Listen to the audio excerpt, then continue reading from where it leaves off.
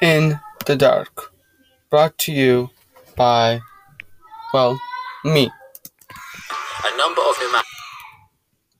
So let's begin this off with the Mongol Empire. The history of the eastern part of the Asian steppe is shrouded in mystery, and so the early history of the Mongols is still debated. At the beginning of the 10th century, the Proto-Mongolic Khitan people formed an empire called the Great Liao. The Khitans fought many wars in Korea, China, and Central Asia, but by 1125 were defeated by the Chinese Jin dynasty and moved to establish a new Khitan state called Western Liao. To the north, in modern-day Mongolia, a number of nomadic tribes united in a tribal confederation called Kamag Mongol, which can be translated as Whole Mongol. One of the clans within the confederacy was the Borjigin, and its representatives were elected the Khans of the Union multiple times in the 12th century. Kamag Mongol was in a long-term rivalry with the Tatar Confederacy, which also nomadized in the region. This struggle weakened the Mongols, and their confederacy almost ceased to exist in the second half of the 12th century. The chief of the Borjigin clan at the time, Yasuge, was trying to reunite the tribes once again.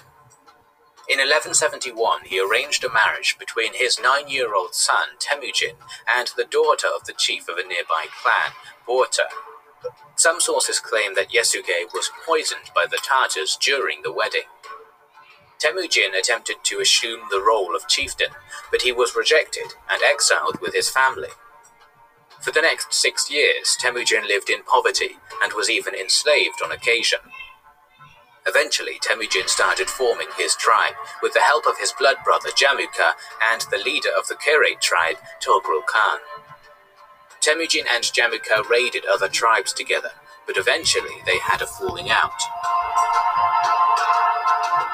Jamuka supported the traditional Mongolian aristocracy, while Temujin gave positions of power to capable people outside his tribe. Threatened by Temujin's rise in popularity, Jamuka attacked him in 1187 with an army of 30,000 men. Temujin's 20,000 men were decisively beaten at the Battle of Dalan Belzut. Not much is known about Temujin's life in the next 10 years, but in 1197 we see him commanding a united force of the Mongols, the Kherates, in the war against the Tatars initiated by the Jin dynasty. Temujin would avenge his father in this conflict. The leaders of the Tatar tribes were executed, while the non-aristocrats were invited to join his ranks. He delegated authority based on skill and loyalty, rather than tribal affiliation or blood. As an incentive, Temujin promised civilians and soldiers a portion of the war spoils. His new rules laid the foundations of a code of law which would eventually be developed and applied to his empire. His father's death influenced Temujin, and one of the laws was that hospitality was sacred. Guests and envoys should not be harmed. Temujin revolutionized the steppe world. Each victory brought more warriors to his side, and he reformed the Mongols into an army. The decimal system was implemented, and the army was divided into tens, hundreds, thousands, and 10,000s. Transfers between the units were forbidden, and if one man deserted, the other 9 in his unit were put to death. Commanders were chosen by their men, except for the commanders of the 10,000s, so-called tumans, who were hand-picked by the Khan himself. This chain of command allowed flexibility, discipline, and loyalty, and was vital to performing sophisticated maneuvers.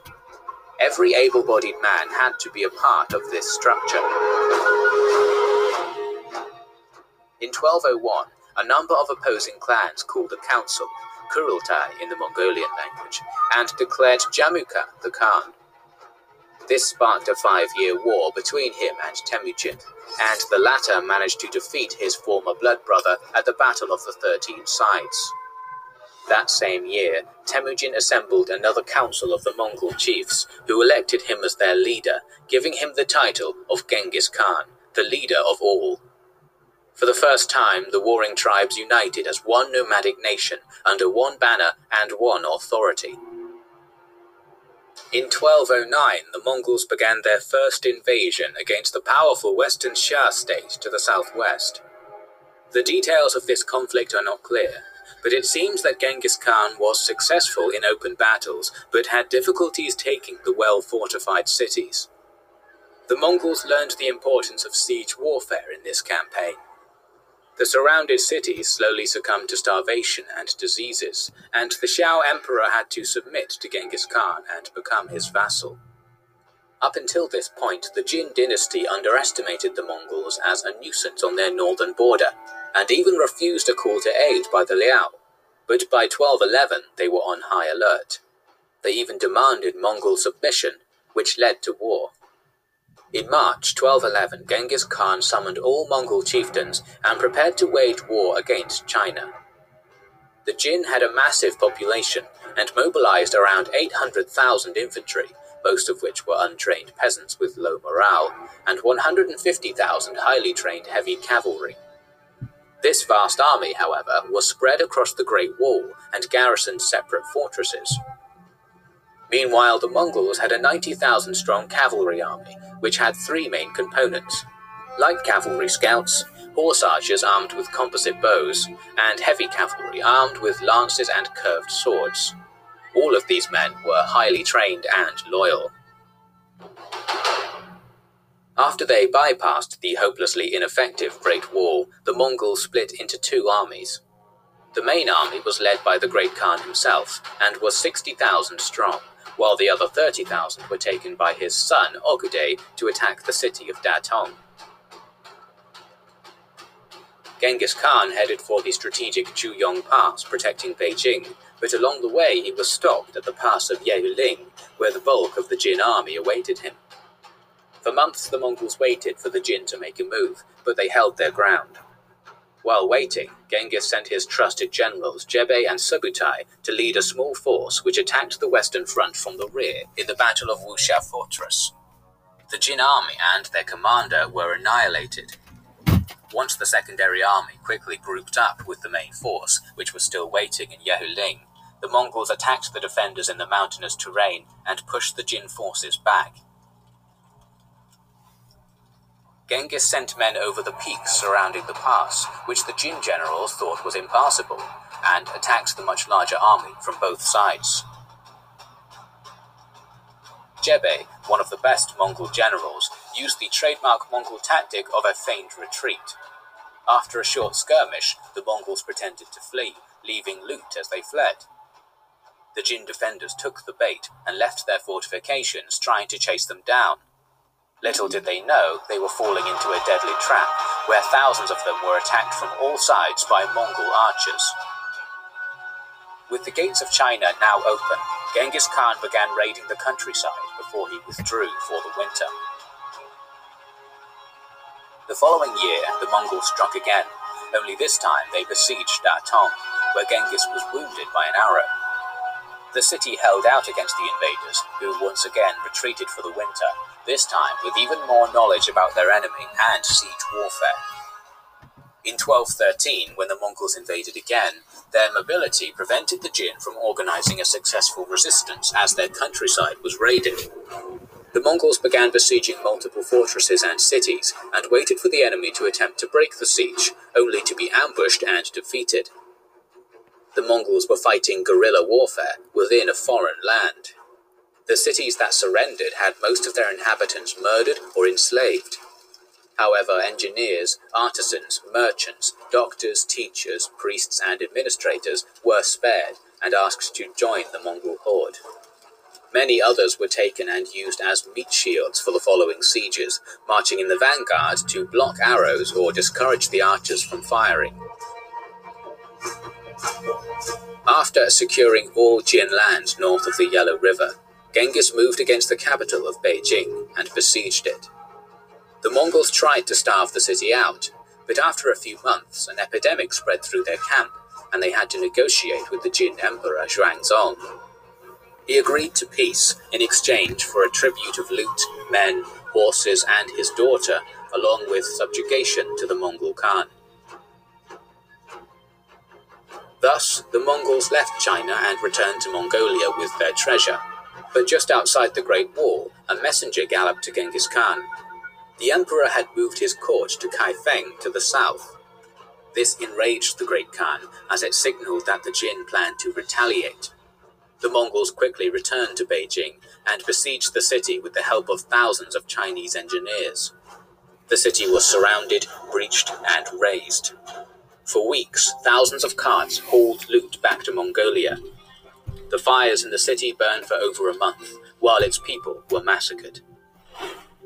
What was once considered a nuisance had brought a 20 million strong nation to its knees, and now the Mongol devastation was heading west.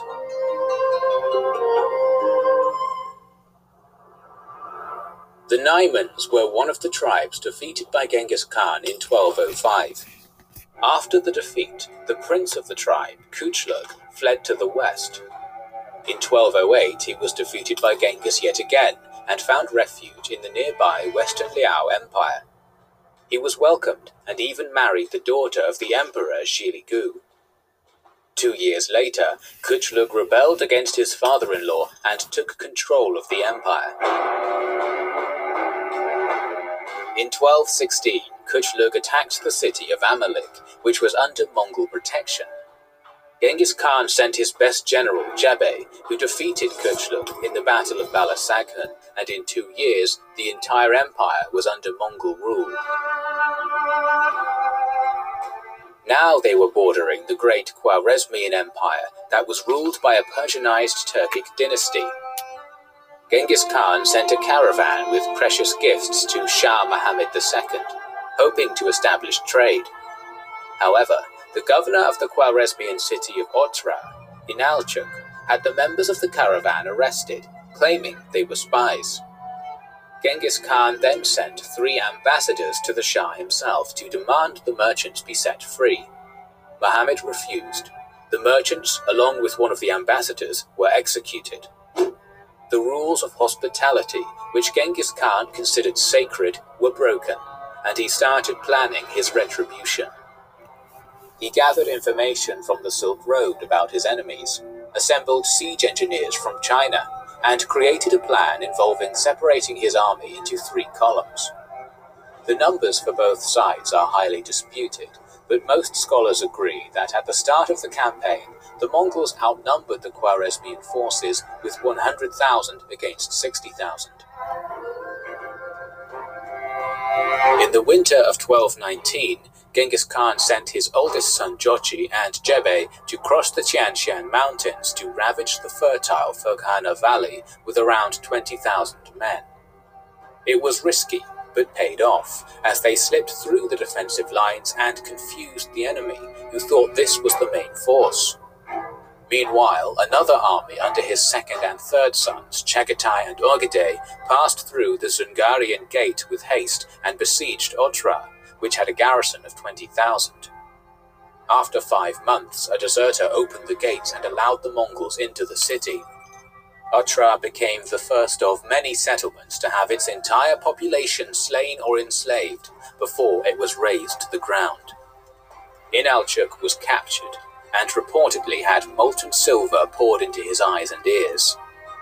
Muhammad II was preparing a strong defense around his capital, Samarkand, but Genghis tricked him by traversing 300 miles across the Kizilkum Desert, which was considered impassable, hopping from oasis to oasis. The Mongols found themselves at the gates of Bukhara. The city's defenses were weak, so the desperate defenders tried to sally out and meet the Mongols in open battle, where they were massacred en masse. Next came the Khwarezmian capital of Samarkand. The Mongols closed in during March of 1220.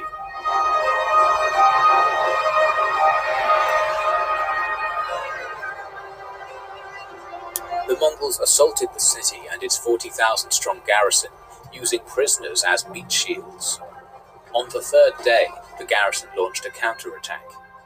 Feigning retreat, Genghis drew approximately half of the garrison, including war elephants, outside of the fortifications of Samarkand and slaughtered them in the open fields. Shah Muhammad II attempted to relieve the city twice, but was driven back. On the 5th day, All but a handful of soldiers surrendered. The city's inhabitants, numbering around 100,000, were slaughtered. The Shah and his son managed to escape to the west, so Genghis Khan ordered his generals Subutai and Jebe to hunt them down with a force of around 20,000. The legendary expedition of this army deserves its own episode and will be covered soon. After finishing the destruction of Samarkand, Genghis Khan moved against the wealthy city of Urgench from the south, while his son Jochi attacked it from the north.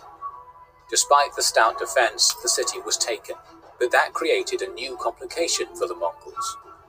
Jochi was given the right to loot the city for himself, but preferred to negotiate with the locals to avoid property damage, while his brothers, who disliked him, argued against this unusual behavior. Genghis removed his oldest son from command and appointed his third son Ogedei in his stead, who in turn ordered the city to be destroyed. This decision would have a significant impact on the Mongol Empire in the following decades, as it forever alienated Jochi from the rest of the family. While Urgench was being destroyed, Tului, Temujin's youngest son, took 50,000 men into the region of Khorasan. He occupied and razed the cities of Balkh, Merv, and Nishapur in rapid succession. Herat surrendered and was spared, as was any other city that surrendered without a fight. The Mongols couldn't control such a vast population, so they used practical brutality as their primary method to subjugate a nation. The massacres were committed without religious or cultural reasons, and they wanted everyone to know it as a method to prevent resistance. Until now, the Mongols never allowed their enemy to raise an army, using psychological warfare and picking off smaller parties. Also, they were never at one spot all at once. While a city was besieged, another army was patrolling and pillaging the countryside.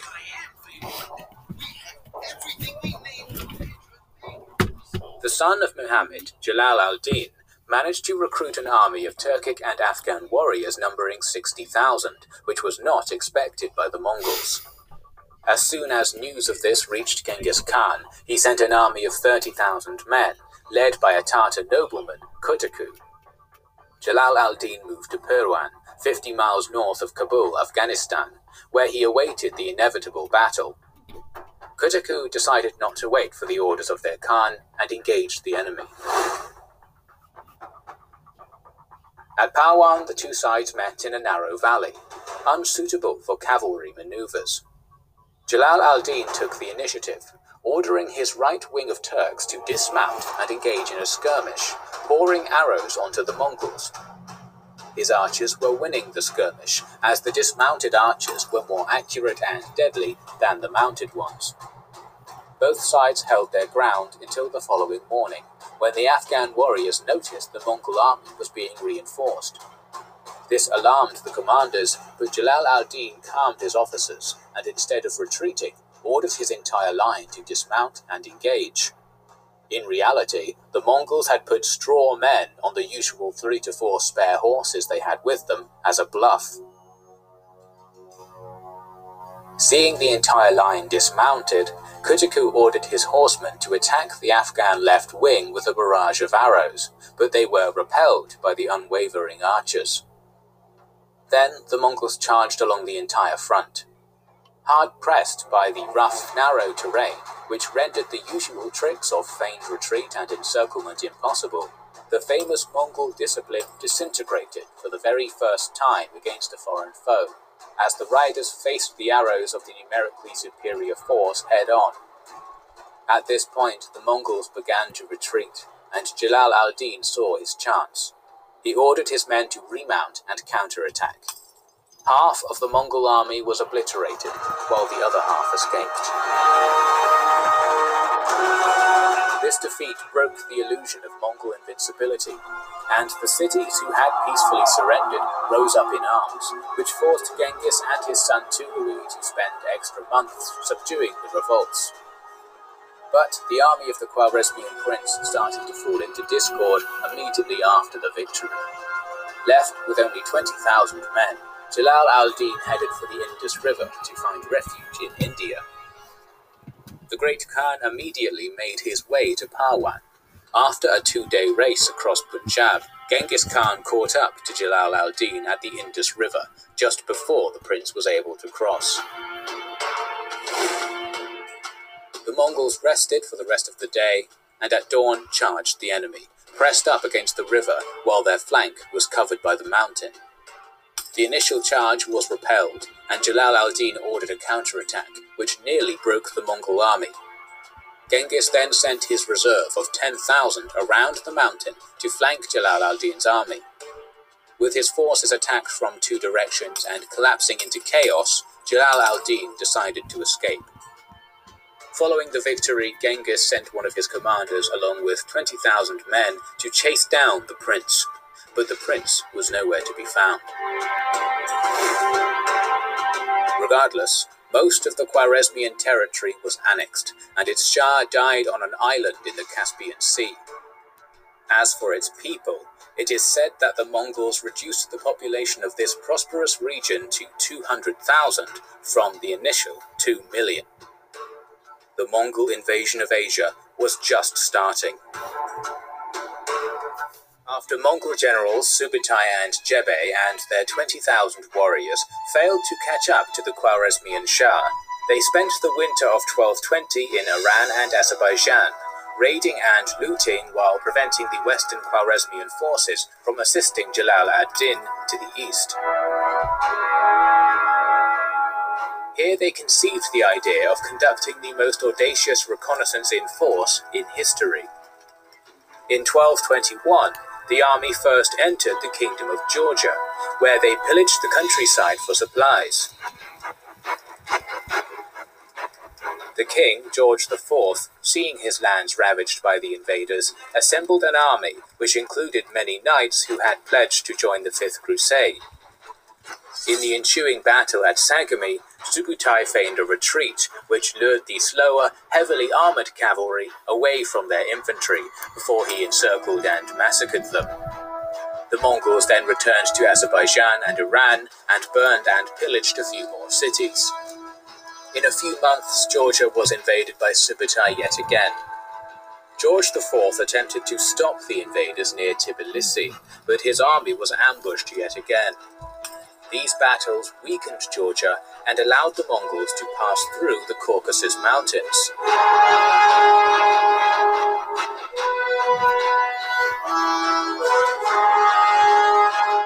Subutai pushed his forces through the mountains during the winter. His troops took heavy casualties and were exhausted. When they descended from the mountains, their army was met by a coalition of the local Lezgins, Alans, Kipchaks, and Volga Bulgarians.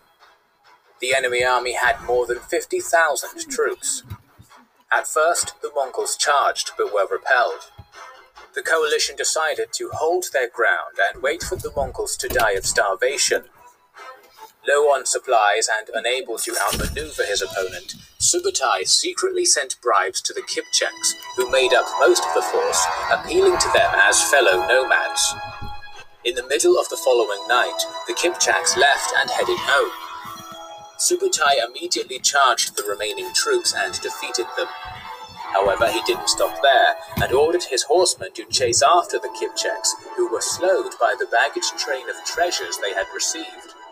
The Mongols slaughtered them as well, and then razed the wealthy city of Astrakhan on the Volga River.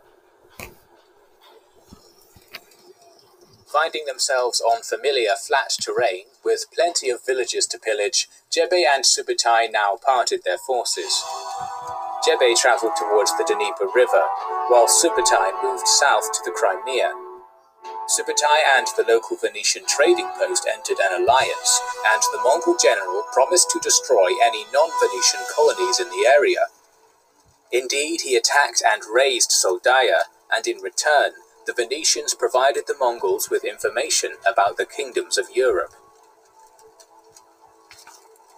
Meanwhile, the surviving Kipchaks fled and informed the Rus princes of their plight.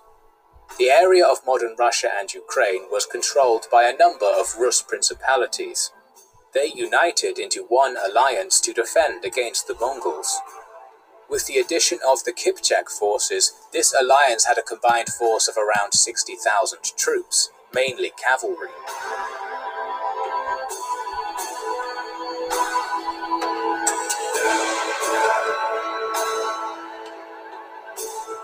The Mongols united into one army also, and then sent ambassadors to the Rus princes, telling them to stay out of the conflict as it didn't involve them, and the Mongol quarrel was with the Kipchaks alone.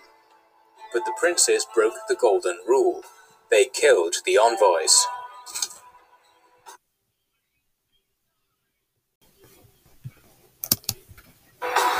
The Allied army caught up to the Mongols on the banks of the Dnieper River and tried to encircle them. Subutai sacrificed a rearguard of 1,000 men who held the enemy, while the rest of the army crossed the river and retreated east. The Russians now discussed how to follow up this minor victory. Some urged to pursue the Mongols, while others argued to hold the frontier, but it was the vengeful Kipchaks who tipped the scales, and the princes decided to chase the Mongols. Each prince marched separately from the others, miles apart. For 9 days, the Mongols retreated just ahead of their pursuers. They used hit-and-run tactics while leaving behind loot, prisoners, and livestock, giving the Russians a sense that they were winning. However, this was a trap. By the end of the 9th day, the Kipchak vanguard was way ahead of the rest of the army and smashed against the Mongols. Subutai ordered a retreat, crossing the small Kalka River, with the Kipchaks hot on their tail and the Russian princes lagging behind even more.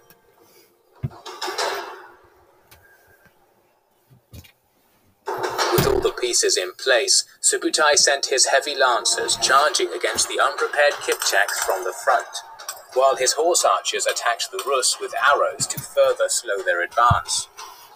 Under cover of arrows, the heavy lancers kept ploughing with ever-growing momentum against the unorganized Rus, who were charging at them one prince at a time. Every Rus who was not slain during the initial impact was funneled by the arrow fire into a narrow corridor, which forced them to smash against the forces behind them, creating a domino effect. The battlefield became the most chaotic at the river itself. The only army with a resemblance of a formation was that of Mstislav of Kiev, who had previously advised caution. He rallied his 10,000 and many of those who were retreating to meet the charging Mongols. Baggage trains were arranged into a fortified circle on high ground to become a beacon for the fleeing soldiers. The Mongols soon surrounded this position. Here Mstislav held out for 3 terrible days while being showered with whistling arrows and bombarded with smoke bombs. The defenders were left with no water and had to accept the Mongol offer of a peaceful surrender. But as soon as they left the protection of their camp, they were attacked. The Allies were surrounded on all sides except for a small gap, intentionally left open, giving hope to many who took this chance to escape. Subutai laid this trap, as he preferred to have those men be killed in smaller groups by the faster horse archers, who picked them off one by one.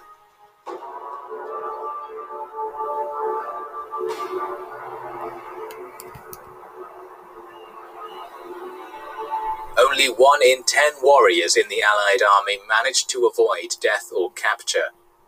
As for Mstislav of Kiev and the Rus nobles, they were tied up and placed beneath a wooden platform on which the Mongol generals feasted, while the Russians were crushed beneath them. Subutai then passed through the other side of the Caspian Sea, defeating even more Kipchaks and Volga Bulgars on the way back to Mongolia. While the Mongols didn't conquer new lands on this grand expedition, they gained knowledge about the landscape, the people, and their armies.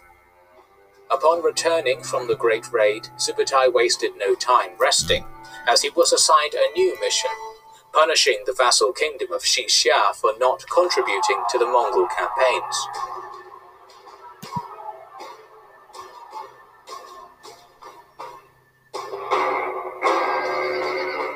Genghis Khan never tolerated betrayal, and so he mustered a colossal force.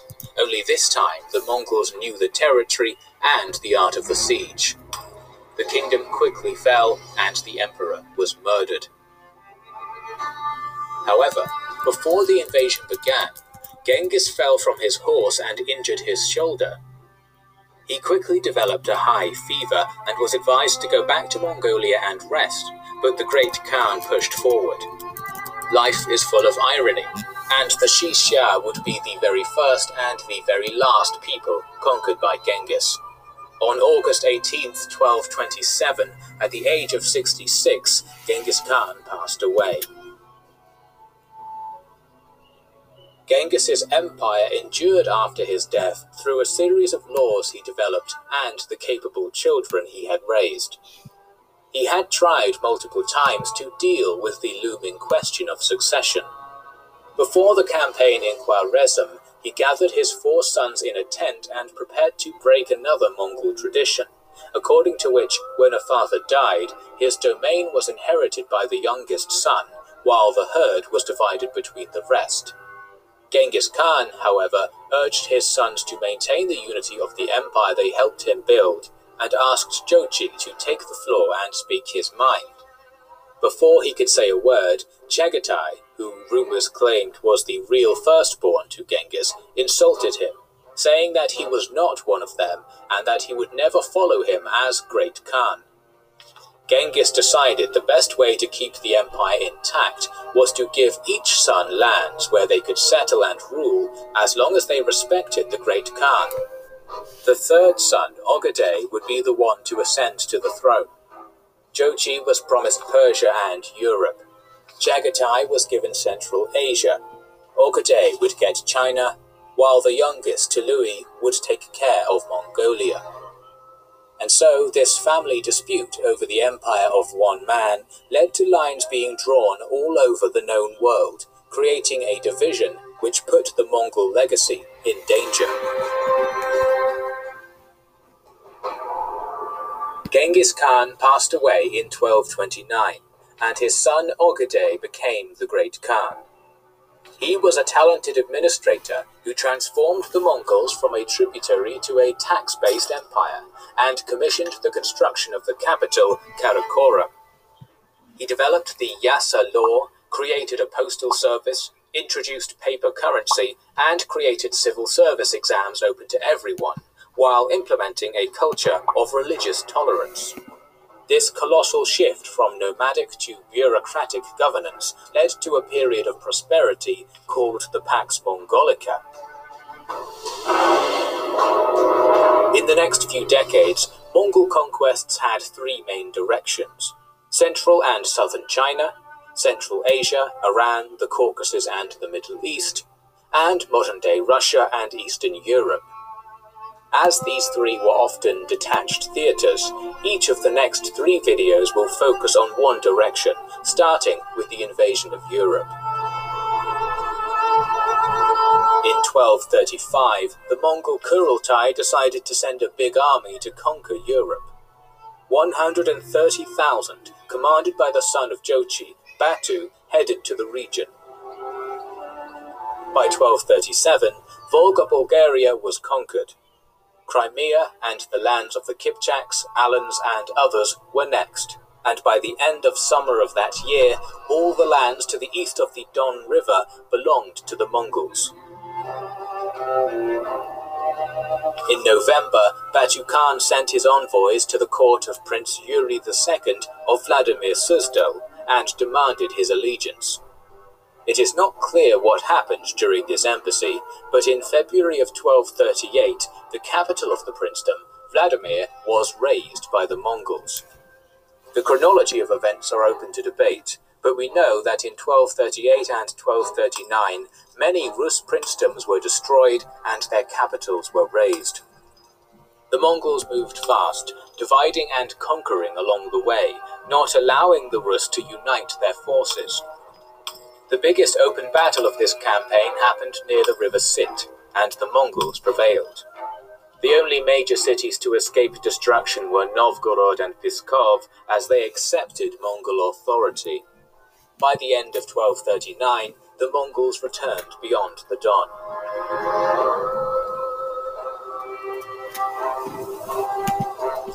Batu had to send some of his forces south to help in the conquest of the Caucasus, while the forces of Mongke were recalled to Mongolia, so the Mongols spent the spring of 1240 recruiting troops from local tribes. In the summer of the same year, the Mongols restarted their offensive.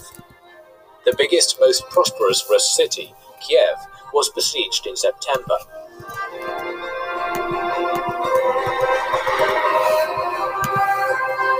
The envoys sent in were killed, and the city fell after a 3-month-long siege.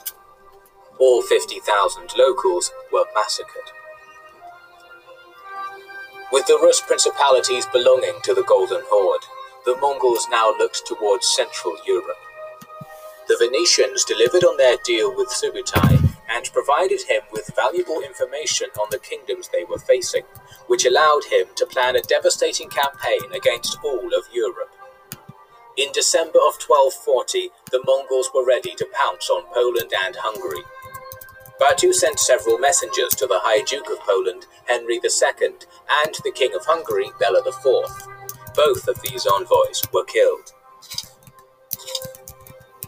The Mongols invaded Central Europe in 3 columns. The first group was tasked with distracting Poland, Baidar, Kedan, and Orda with 2 Tumans. The second, mainly Batu and Subutai with 3 to 4 Tumans, crossed the Carpathian Mountains through the Vareke Pass, and a third followed the Danube River.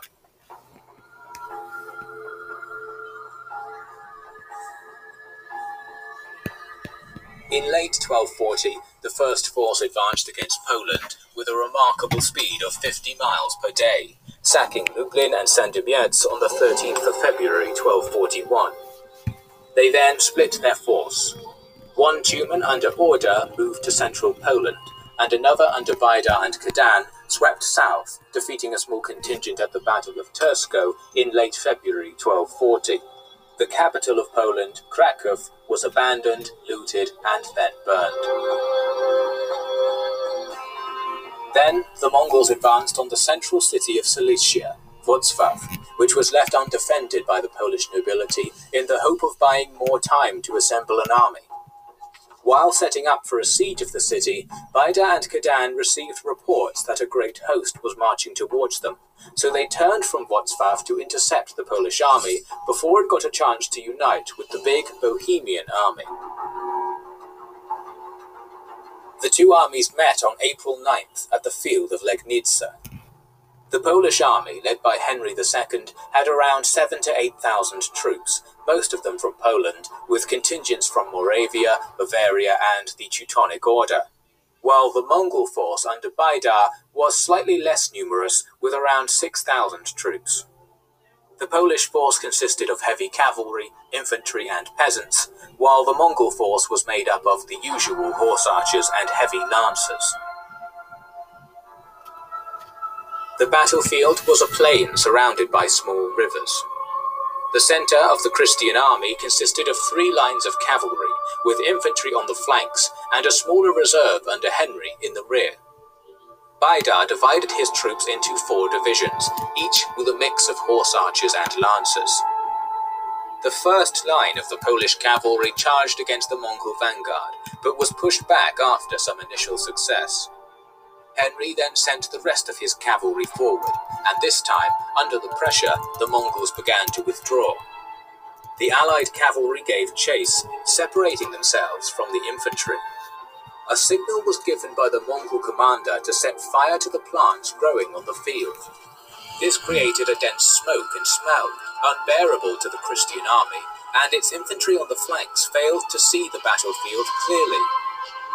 In that moment, the Mongol horse archers began firing at the confused riders, disorientated by the smoke. The cavalry was annihilated, and that left only the unarmored peasants on the flanks completely exposed. With no support, the Polish wings were massacred. Henry attempted to flee from the battlefield, but was caught, killed, and beheaded. His severed head was displayed on a pike in front of the town of Legnica, striking fear into the populace.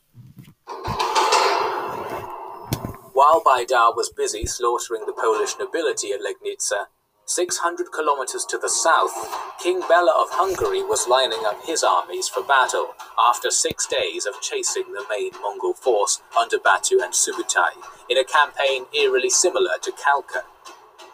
He ordered a fortified camp of wagons to be constructed near the Sayo River, refusing to take the bait. While the terrain was plain, the river had flooded and could only be crossed via a narrow 200-meter-long bridge. The Mongols had around 15 to 20,000 troops and were outnumbered by the 40,000-strong Hungarian army, of which about 15,000 were cavalry. The Hungarians had contingents from Croatia, Austria, and the Order of the Templars. After hearing that the Mongols were crossing the bridge under the Veil of Darkness, the Hungarians moved, marching 7 kilometers in the dark and descending upon the bridge at midnight. The Mongol vanguard was destroyed, as their horse archers were exposed during the night and unprepared for the enemy crossbowmen. The Hungarian army left a small force to guard the bridge as they returned to camp to celebrate, thinking that the invaders had been repulsed. On the morning of April 11th, 1241, Subutai sent a force north to cross through a shallow spot in the river, while he was making his way south via a makeshift bridge. Meanwhile, Batu ordered 7 heavy catapults to bombard and distract the crossbowmen guarding the bridge. After stalling for a while, the northern troops descended upon the bridge guards from the rear and routed them. At the Hungarian camp, a great argument broke out as the king was blamed for not preparing his force for another engagement. This gave time for the Mongols to cross the river. Still, the Hungarians were once again gaining the upper hand as Batu failed to organize his troops in a proper formation. As the Mongols were being pushed against the river with nowhere to run, Subutai miraculously joined the engagement and attacked the Hungarians from the rear. Subutai then rallied the troops, who had seen heavy casualties, and ordered them to surround the Hungarian camp, to which Bela had retreated. Their mangonels bombarded the camp with stones, while archers shot flaming arrows. The Hungarians attempted to break the encirclement on 3 occasions, but were repelled each time. Once again, the Mongols left a gap, giving Hungarian troops hope of escape. Most of the defenders fled for their lives, only to be chased down by more archers lying in ambush. This trick meant that the Mongols would be killing the enemy while they were running, instead of fighting for their lives, which allowed them to avoid extra casualties. The Hungarian army ceased to exist. Bela made it to safety, but the entire population of Hungary was left at the mercy of Subutai's troops. In the span of 2 days, the strongest kingdoms of Central Europe were defeated. With free reign over Hungary, the Mongols did what they did best, ravaged the countryside, starting with pest. More than half of the settlements in the plains of Hungary were destroyed. It is said that Hungary lost around 500,000 of its population. The Mongols then invaded Serbia and Bulgaria. These lands were ravaged, and Bulgaria was forced to become a tributary to the Mongols for several decades. As the situation was only getting direr, the Pope called for an anti-Mongol crusade. Meanwhile, the Holy Roman Emperor began to levy his troops and organize a defense. The Mongols were planning to reach the Atlantic Ocean, and there was no army strong enough to stand in their way. However, this was not to occur. The great Khan Ogedei passed away in December of 1241, and Batu, along with most of his troops, had to return to Mongolia to participate in the elections of the next leader of the Mongol Empire. Europe was saved. After his defeat at the Battle of the Indus River in the spring of 1221, the prince of the Khwarezmian Empire, Jalal al-Din, continued retreating deeper into Punjab. Soon, the Mongol troops stopped chasing him. Jalal al-Din spent the next 3 years gathering his forces in the area and even took over most of Punjab. He attempted to get the Mamluk Sultan of Delhi to ally against the Mongols, but the latter wasn't eager to draw the ire of Genghis. Instead, in 1224, the Sultan attacked Jalal al-Din. The prince was forced to leave Lahore. He raided Gujarat and then returned to Iran in the same year.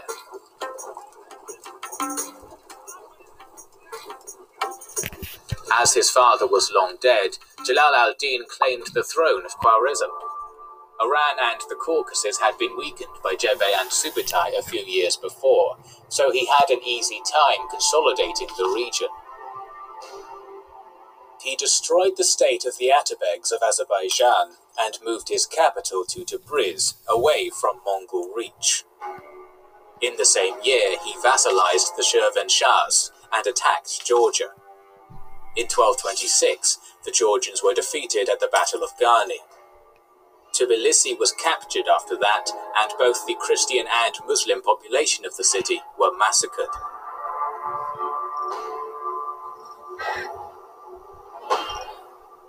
The Mongols sent a small army to Iran in 1227, but Jalal al-Din crushed it near Ray. His activity in the area provoked a response.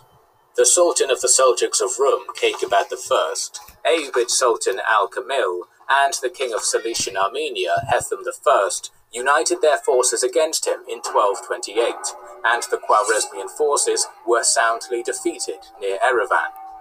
This war weakened him, and all over Iran and the Caucasus, rebellions against him began. The great Khan Ogedei used this and sent an army under Chormakan to conquer Iran once again. The Mongols won a battle against the Shah somewhere in central Iran in 1231. Jalal al-Din retreated all the way to modern Turkey, with the Mongols chasing. Finally, Jalal al-Din was assassinated in Silvan, and the Khwarezmian Empire ceased to exist.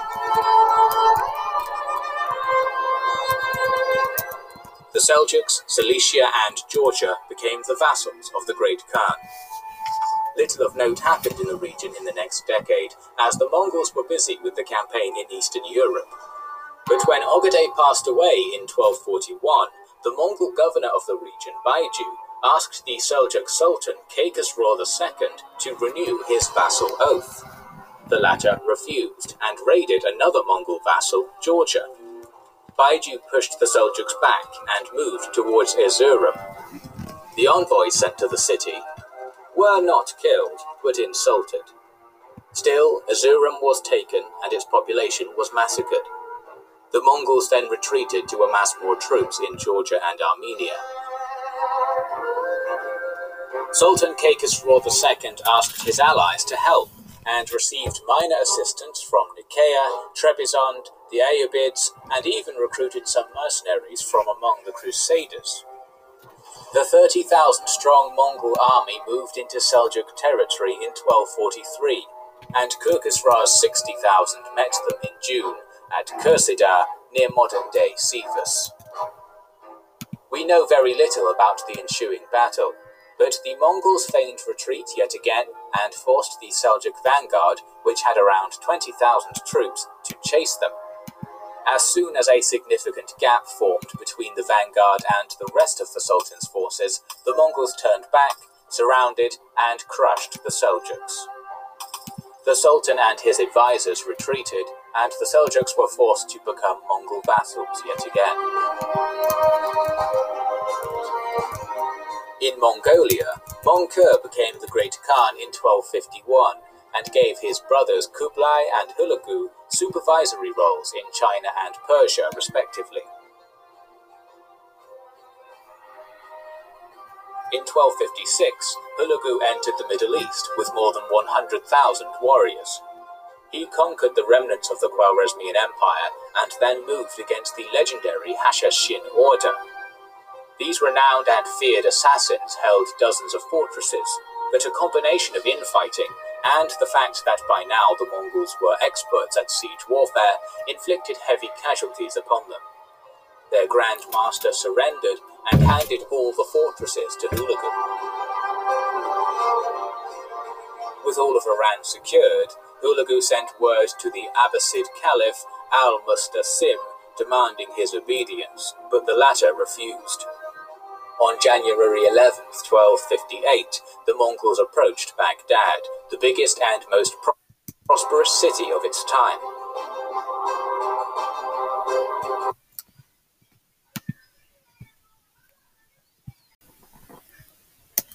Al-Mustasim finally decided to meet them in battle and sent out a force of 20,000 cavalry to attack the Mongols. These troops defeated the Mongol vanguard, but rather than retreat to the safety of the city walls, they set up camp and enjoyed a feast of celebration. The next morning, they were surrounded by the Mongols on one side and by the river on the other. Those who were not killed in the slaughter drowned. The Mongols built walls around the city to provide safety for the siege engines, as well as to prevent the defenders from breaking out. Al-Mustasim made attempts to negotiate peace, but that ship had already sailed. By February 10th, 1258, the city surrendered under a constant barrage of catapult fire.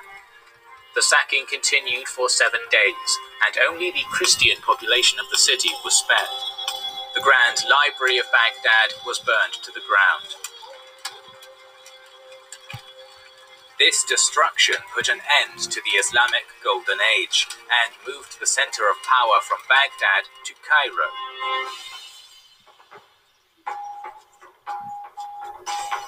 For the first time in Muslim history, Islam had no caliph. Hulagu didn't intend to stop as he pushed forwards towards Syria.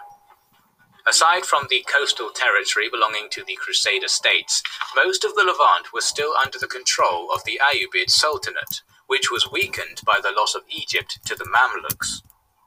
The Ayyubids offered to pay tribute, but Hulagu was not interested.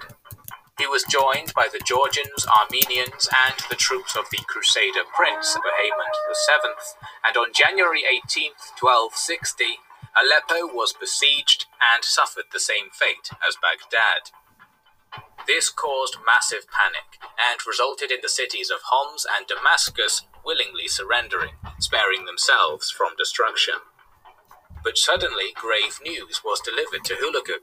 The great Khan Mongke died of sickness during the war against the Song dynasty in China. This sent a ripple through the empire and halted the massive campaigns. The empire was on the brink of civil war, and Hulagu left the Levant for Mongolia.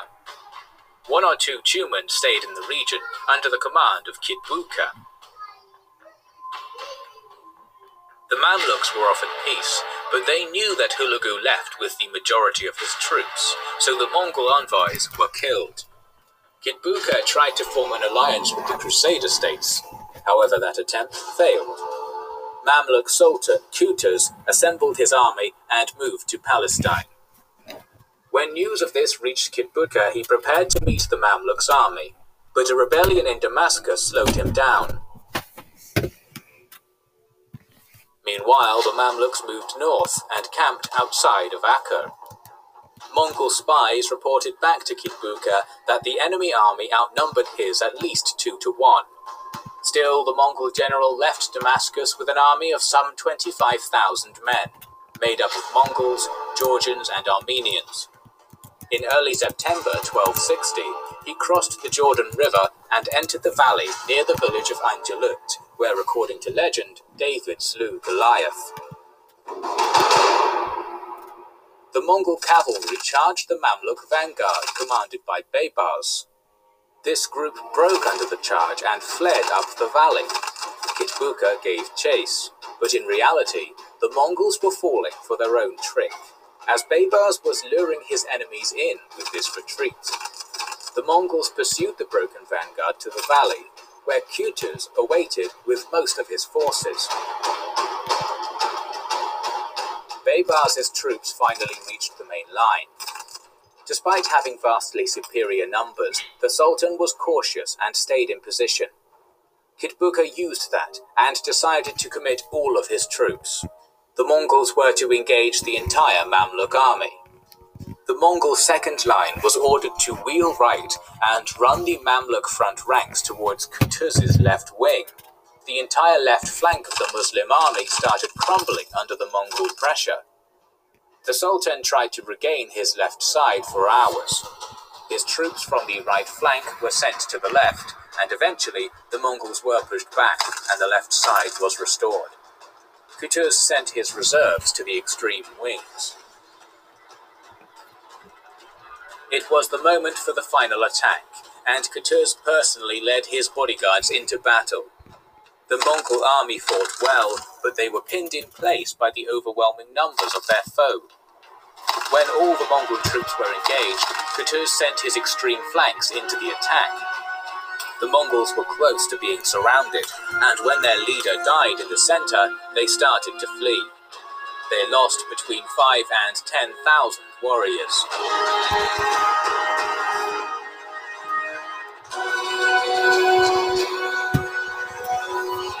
The Mamluks won at Angelut using their superior numbers and by mirroring the usual Mongol tactics.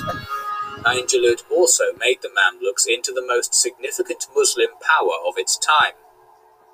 Internal conflicts over the succession delayed the Mongol response, and while they didn't know it yet, this would be their zenith and the beginning of the end of the greatest empire the world had ever seen.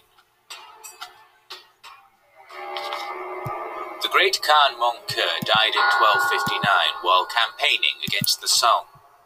His youngest brother Arik was in the capital Karakorum, while Kublai and Hulagu were campaigning. Instead of returning home, Kublai decided to finish his fight against the Song. Arik declared himself the Great Khan with the support of the noble houses, who saw Kublai as too soft because of his Buddhist beliefs.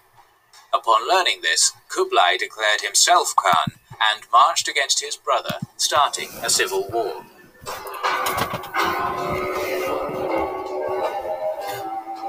Meanwhile, to the west, the Muslim leader of the Golden Horde, Berke, wasn't going to forgive the sacking of Baghdad.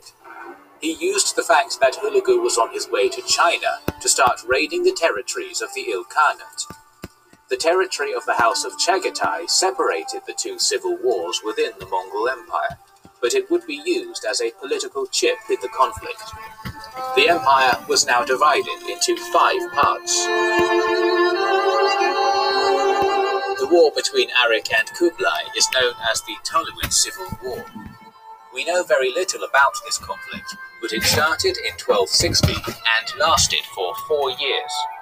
During this war, Kublai made the crucial decision to leave South China and focus on the north, while the Song were retaking some of their lost territories with nearly no resistance.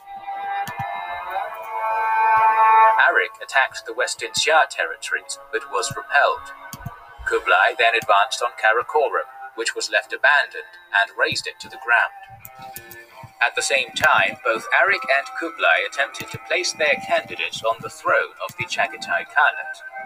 Arik intercepted Kublai's nominee and assassinated him. Chagatai's grandson, Alku, was made the Khan.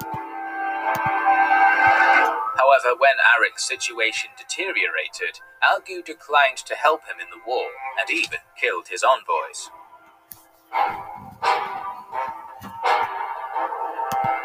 Kublai failed to use that to his advantage, as he had to pull back his forces to parts of China, which were in open rebellion. This allowed Arik to go to war against Algu, and while he did win this conflict over the Chagatai Khanate, he did so with heavy casualties.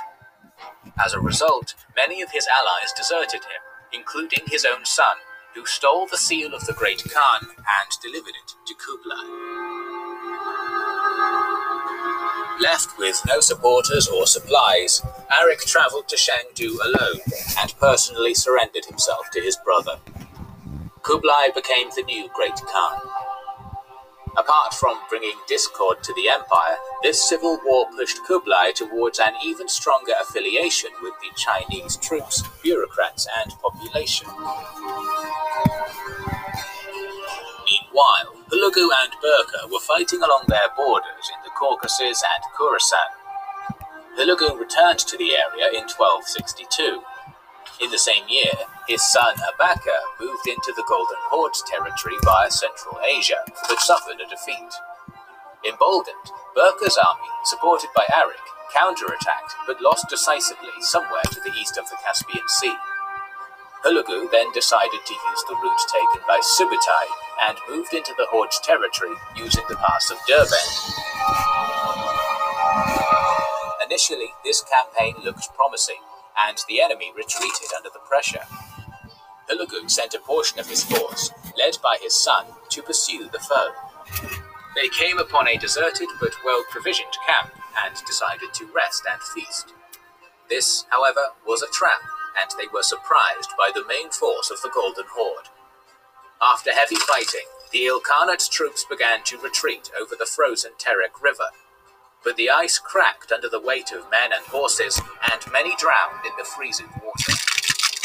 Hulagu was forced to retreat to the south, and Berka regained much of his lost territory. Neither side had enough strength to continue the war, and when Arik surrendered to Kublai, the Golden Horde also accepted his authority. In 1265, Hulagu passed away, followed by Berka in 1266. That ended the hostilities, but still, the Mongol Empire was broken, and the legacy of Genghis was represented by 4 different states. With the civil wars over, Kublai Khan worked tirelessly to transform the Mongol Empire into the Yuan dynasty. The capital was moved to a city called Khanbalik, or Dadu, which would later become Beijing. In 1271, Kublai declared himself emperor. He and his descendants slowly became more Chinese than Mongol.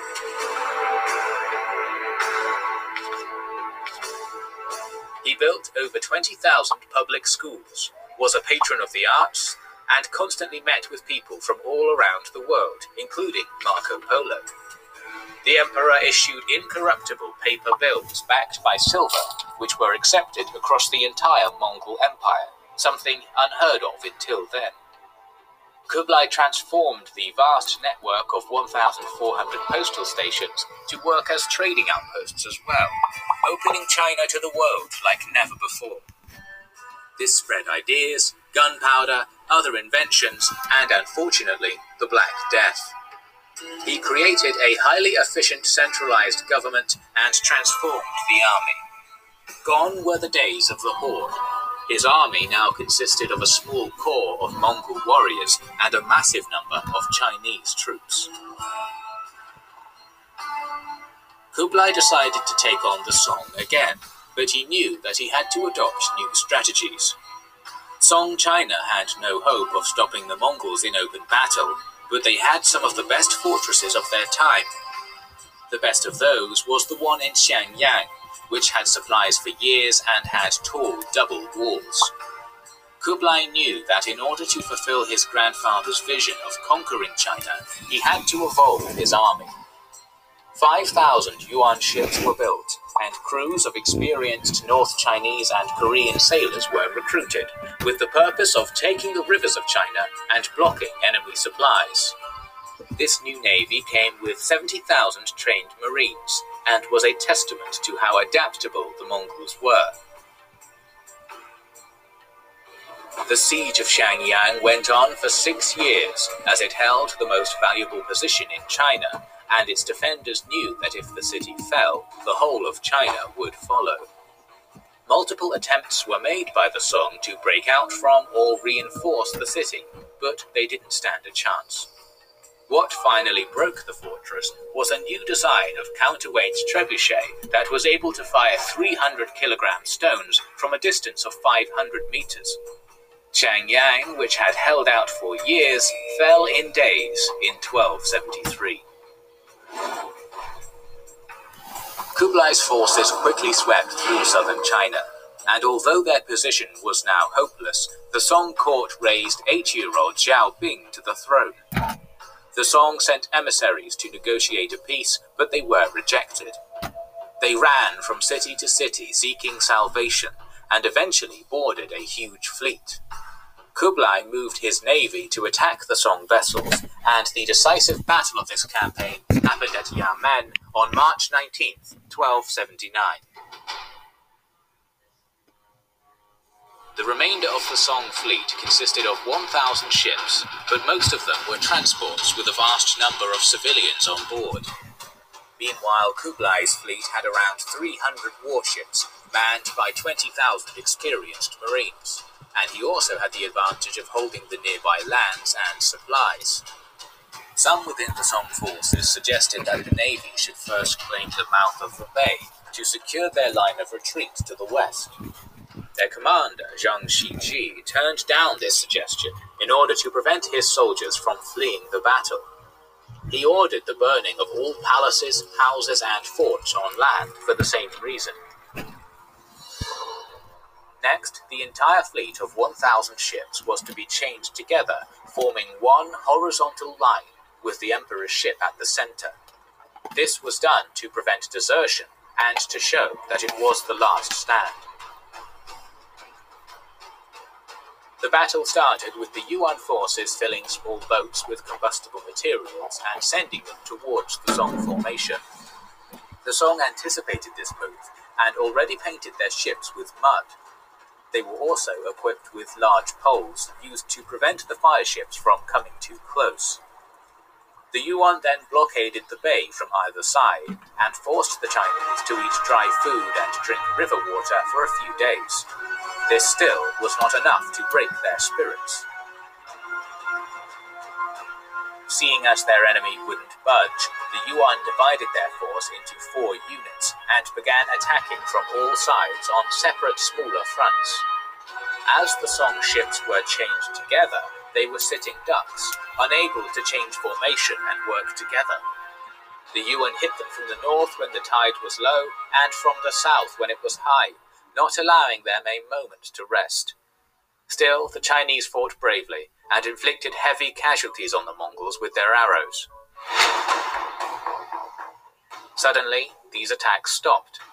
Festive music and laughter started coming from Kublai's ships. Thinking that the Yuan were now distracted, the Song warriors decided to rest. However, this music was a signal for a general attack. The whole Yuan navy was sent into the center under the cover of arrow fire. All the Song soldiers could do from the flanks was watch as their comrades were being slaughtered by the thousands, including civilians. Seeing that all hope was lost, one of the Song emperor's close advisors grabbed him and jumped into the water, committing suicide. Xiaobing would be the last Song emperor. China was once again unified under the Yuan, the first foreign dynasty to do so. Although the Mongol realm was now shattered, the story of Genghis's descendants was far from over.